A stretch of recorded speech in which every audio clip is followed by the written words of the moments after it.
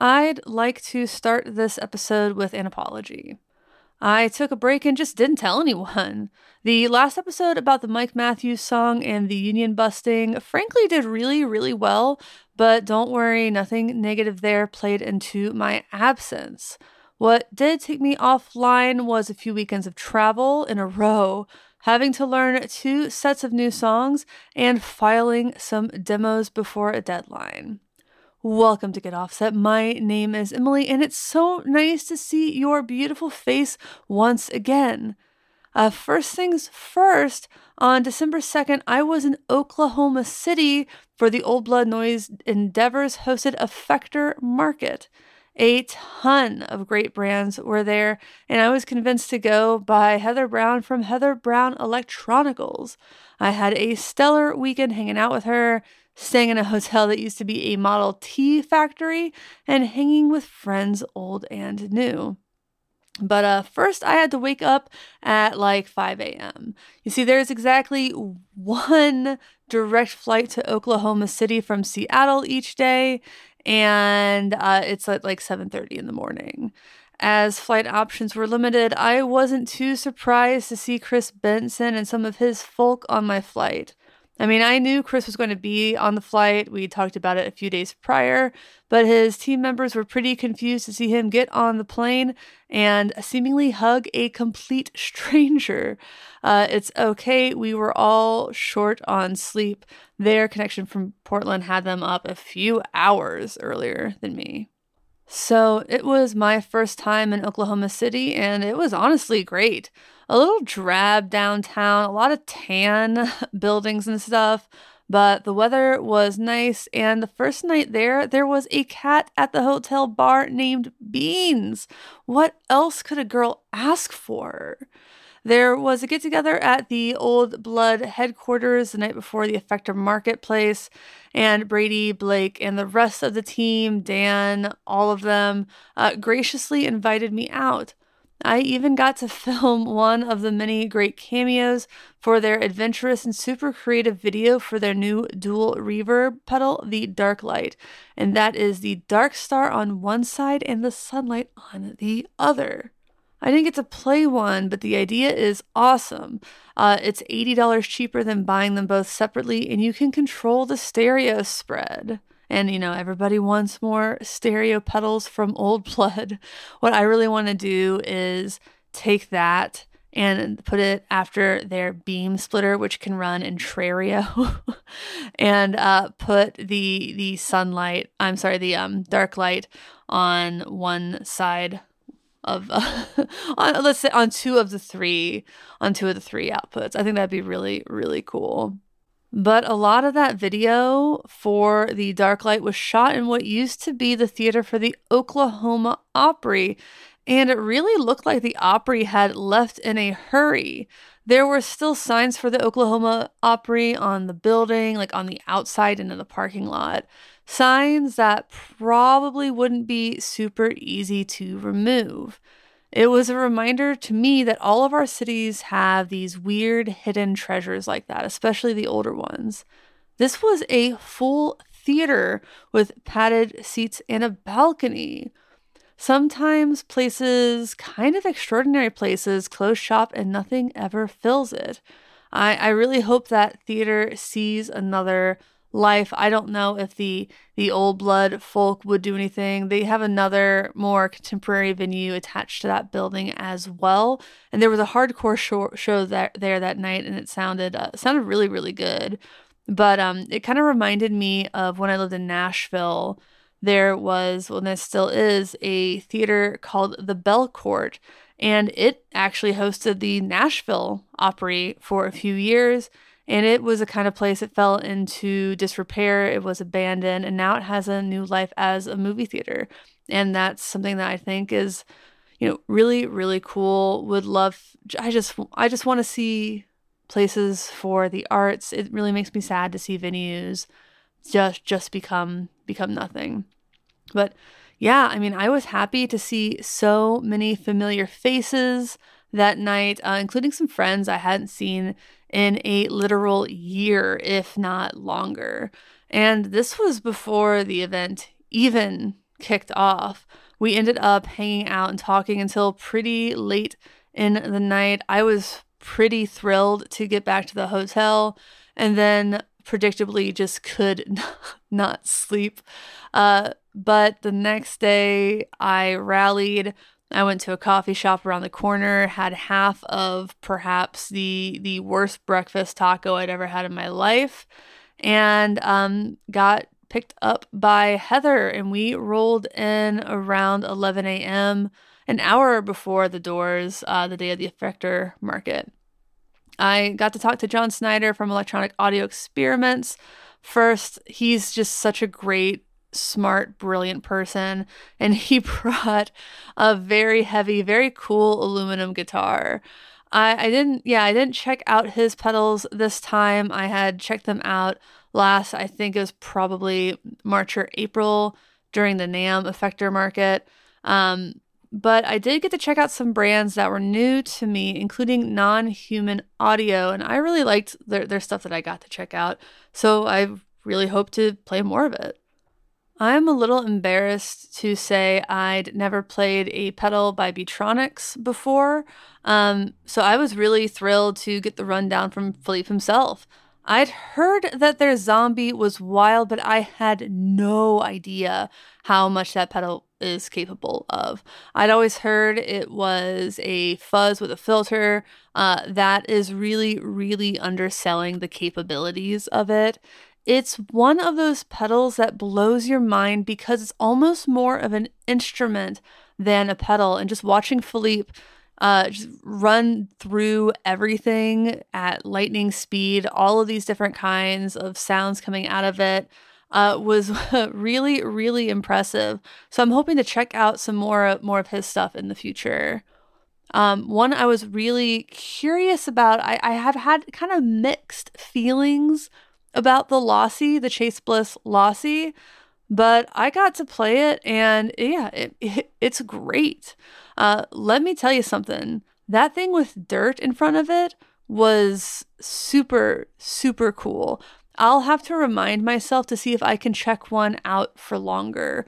My demo backlog is finally shrinking. I've been saying no to a lot of stuff, so I hope to be able to take on more projects pretty soon.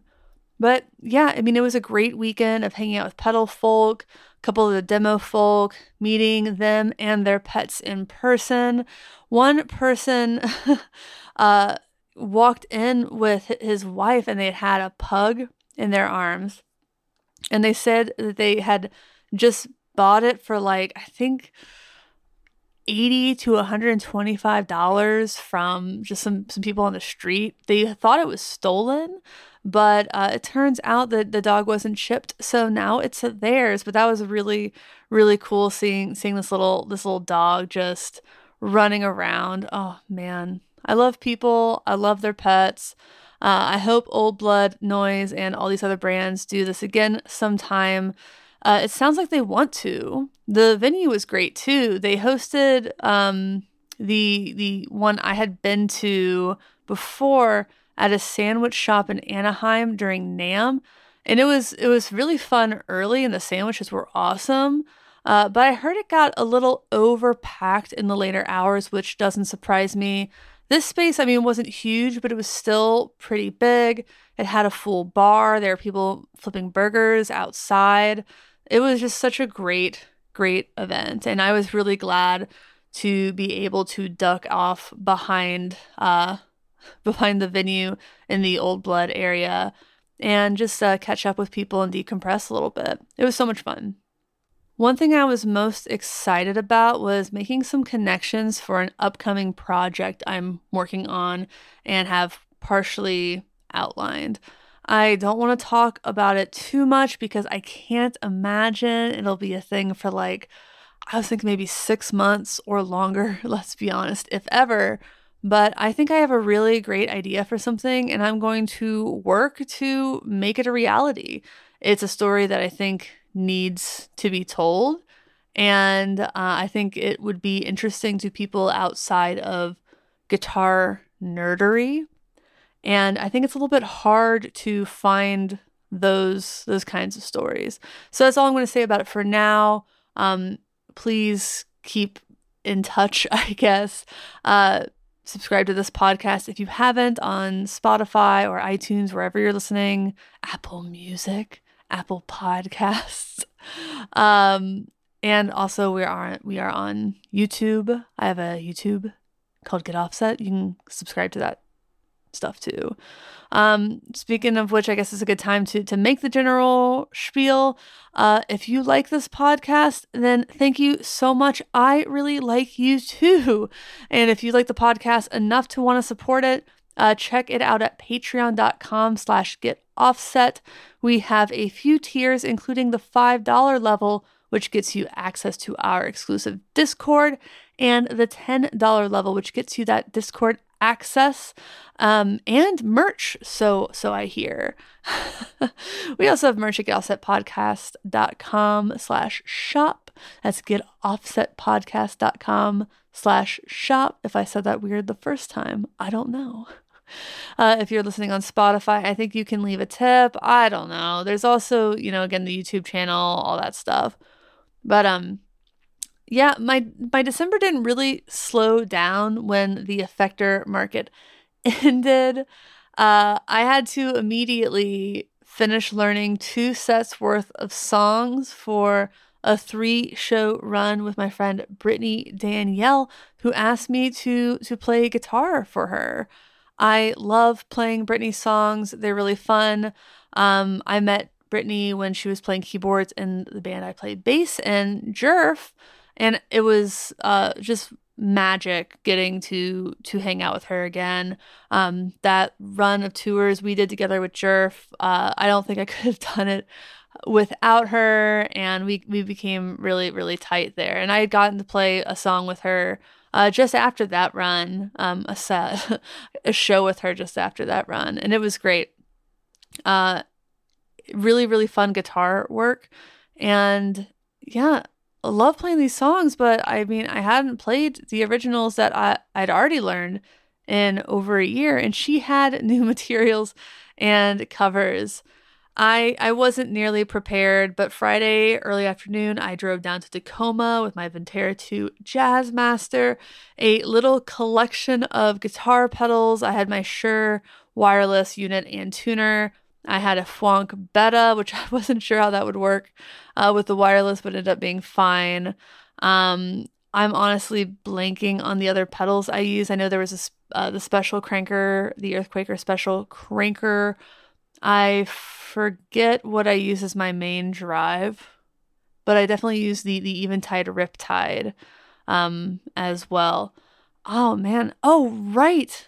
I use the Haggard Audio lo-fi drive pedal, which I'd picked up in Portland back in March or April. Time is an illusion. But I went to Hank's Music Exchange down there, and they had this little drive pedal for $70. And I said, you know what? That looks cool. I want it. I bought it. I finally got to play it, and it sounds awesome.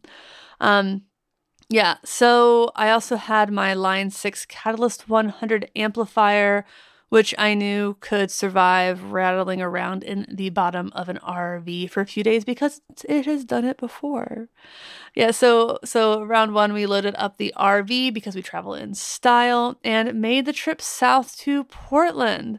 We got to play this really cool little place called Kelly's Olympian, which I think is the oldest bar in Portland, something like that. It wasn't nearly as divey as I was expecting with such a reputation, but it was really just a nice, clean bar, and the music was off in a separate room. It's good to have that kind of division so that if people want to, be chatty, they can go over and be chatty. If they want to watch the music, they can watch the music. My only complaint was that sometimes the bass would hit just the right note, and some of the sconces on the wall would vibrate. It was kind of gross, but not everybody noticed it. I asked the guy who was playing bass for us that one night, Harry, if he could hear it, and he couldn't. So maybe he doesn't have that frequency anymore. I don't know. Use hearing protection, kids. I did. So after that show, and shout out to Alex and his partner for stopping by ever so briefly. But after that, we loaded the RV back up and we just drove straight to Astoria, Oregon. It was only about 90 minutes away. I talked to Chris Benson. He's like, you probably shouldn't park the RV in Portland overnight. And I said, yeah, that makes a lot of sense. And I thought we would just kind of end up in a Walmart parking lot or something, but we made it all the way to Astoria and just kind of parked near this, near a couple of nice, Holiday Inn kind of hotels and this business park. So it was the weekend. We weren't going to be bothering anybody. We got to set up the generator. The area seemed really safe. And we went to sleep, and everybody got their own bed in the RV, and it was nice, warm, cozy. I had brought my Rumpel blanket that I got when I was working live events because they were a sponsor once. And damn, I had never really used that thing, but I love it. I love that thing so much now. It was so cozy. The next morning, the drummer and I woke up with the daylight. I can't say sunlight because it was already raining, but we decided to take a 5-minute walk to get some coffee at this former cannery off of a pier. Now it has like some cute little shops, the Coffee Girl Coffee, and a little museum dedicated to the cannery. It was cute. We even got to see some sea lions palling around in the water.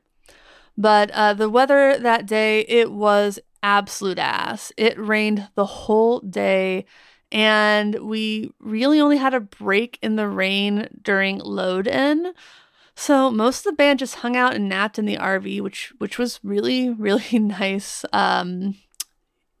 You could hear the rain obviously on the RV hitting it, and it was really calming. Quite a nice little noise machine situation. But at a point, I got up, I took a walk around Astoria in the rain, and I didn't realize how wet I'd gotten until I leaned over to look at something in a shop, and water just like poured out of my beanie. It was really quite mortifying. But the venue, it was called Xanadu. It's a gay bar. They had an amazing brunch and were really generous to us with food as performers. I personally would rather a venue that has food feed us as opposed to getting drink tickets. So we split a pizza, and we also got the drink tickets. The brunch though, that's where it's at. If you're ever in Astoria and you want a really good brunch, their biscuits and gravy were as good as anything I've had, at least in the Pacific Northwest. But they had a lot going on. When I told the woman, the barista that morning who made our coffee, that we were playing Xanadu, she said, "Oh, I was just there for bingo." And that night during the day they had a jazz brunch. So there was a jazz trio playing during brunch for a couple hours. And then from 6:30 to 9, it was karaoke. And there was a really, really good crowd for karaoke. I was a little nervous, though, because the show was supposed to start at 9 and there was an opener.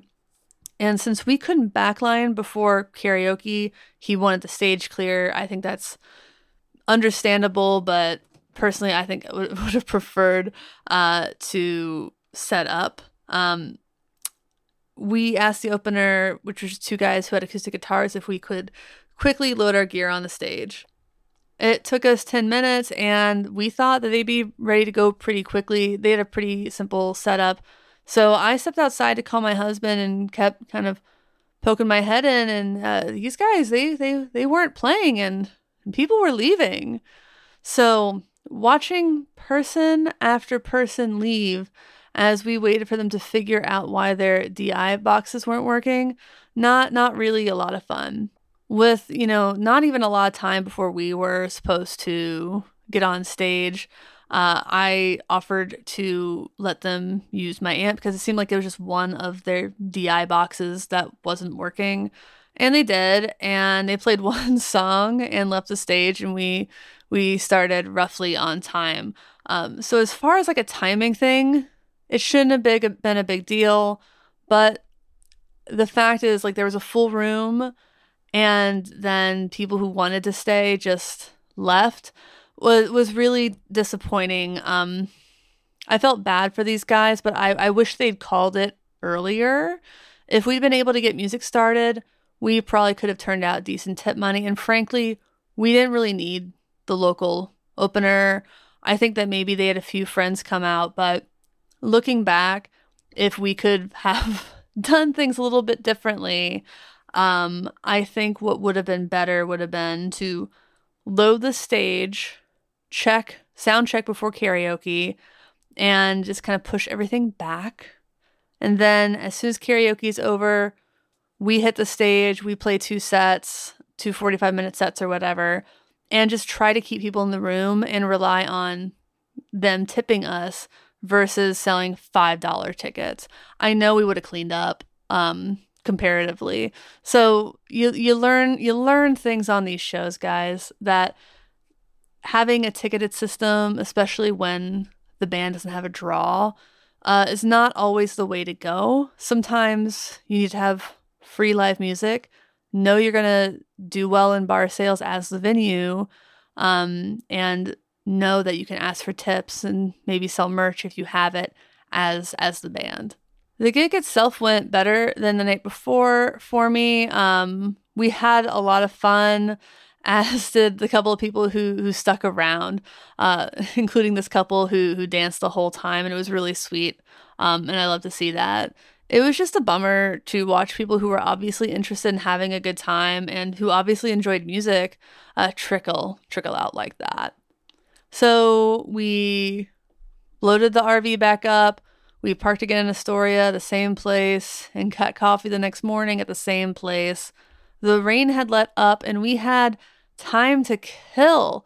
So we walked a bike path along the water. That's the mouth of the Columbia River, if you're curious. We got to see this big group of sea lions that we've been listening to for the past 24 hours. There were a ton of them, a couple dozen standing. They were all on kind of this pier, and us standing between them on their pier and a row of buildings behind us on the bike trail, you could hear their yelps echoing.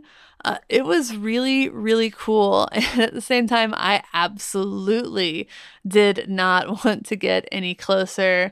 I think that seals are the docile ones, and sea lions, I feel like they can get kind of mean, but they're also enormous. You could see how big they were, even when they were really, really far away.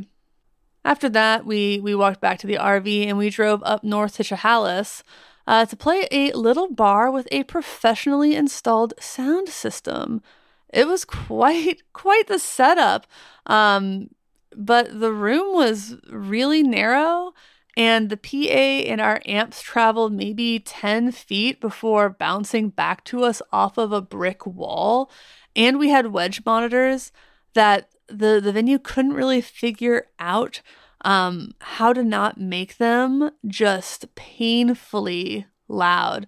I ended the show with a really nasty headache, but it was my best show of the weekend. And wouldn't you know it, as soon as I really felt like I was getting everything down, it was time to call it and go home.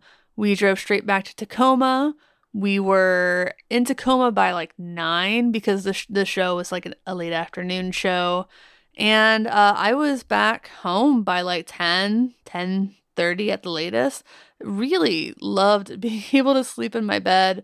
But man, I had such a bad headache driving back. And I think I pulled in and my husband met me outside. I was like, I just really want to go inside. Can you help me? And he is a wonderful person, and he unloaded my gear for me, and I got to shower. I got to play with the cat. I got to go to bed.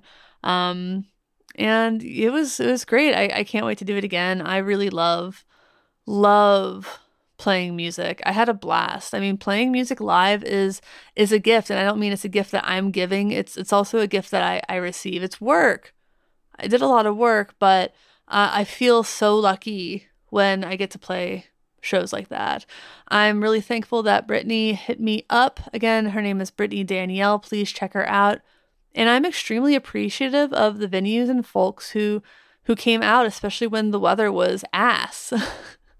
Man, I love bigger shows, but there is something special about playing to these small towns, especially in their off season. Folks are so hungry for and appreciative of live music since they don't get it all the time. Seeing people have a good time at your show, man, that's the shit. Well, enough about me. Thank you so much for checking out this episode. I'll get back into the gear news and stuff of it soon. I promise. But to everybody out there, thanks for listening. Thanks for understanding. Until next time, my name is Emily. Goodbye.